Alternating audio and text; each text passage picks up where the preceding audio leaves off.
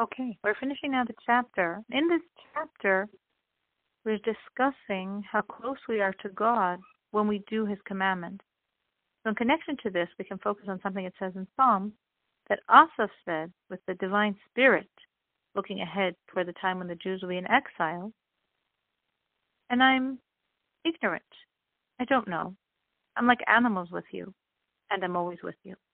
Meaning, even though I'm like an animal with God, I don't know. Knowing is the faculty of da'at, to know, to delve into the knowledge, to elicit the emotional response, the love, the awe of God.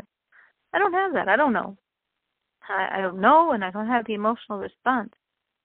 And yet, as long as I'm doing the action, I'm with God completely. And the fact that I don't feel a thing does not in any way impinge on this relationship.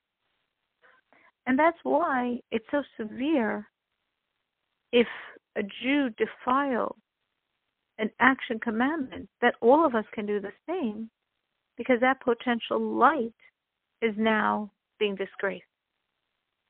But even the saint who so knows, who's connected, who feels, who loves, who has awe, he also is in a sense like an animal before God, because God in His infinity, in contrast to that, everything in creation is animal-like compared to God.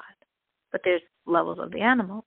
Even one of God's most holy names, the 4-letter name, has 4 different Kabbalistic configurations, one of which is the numerical value of animal. So that's also a way of serving God.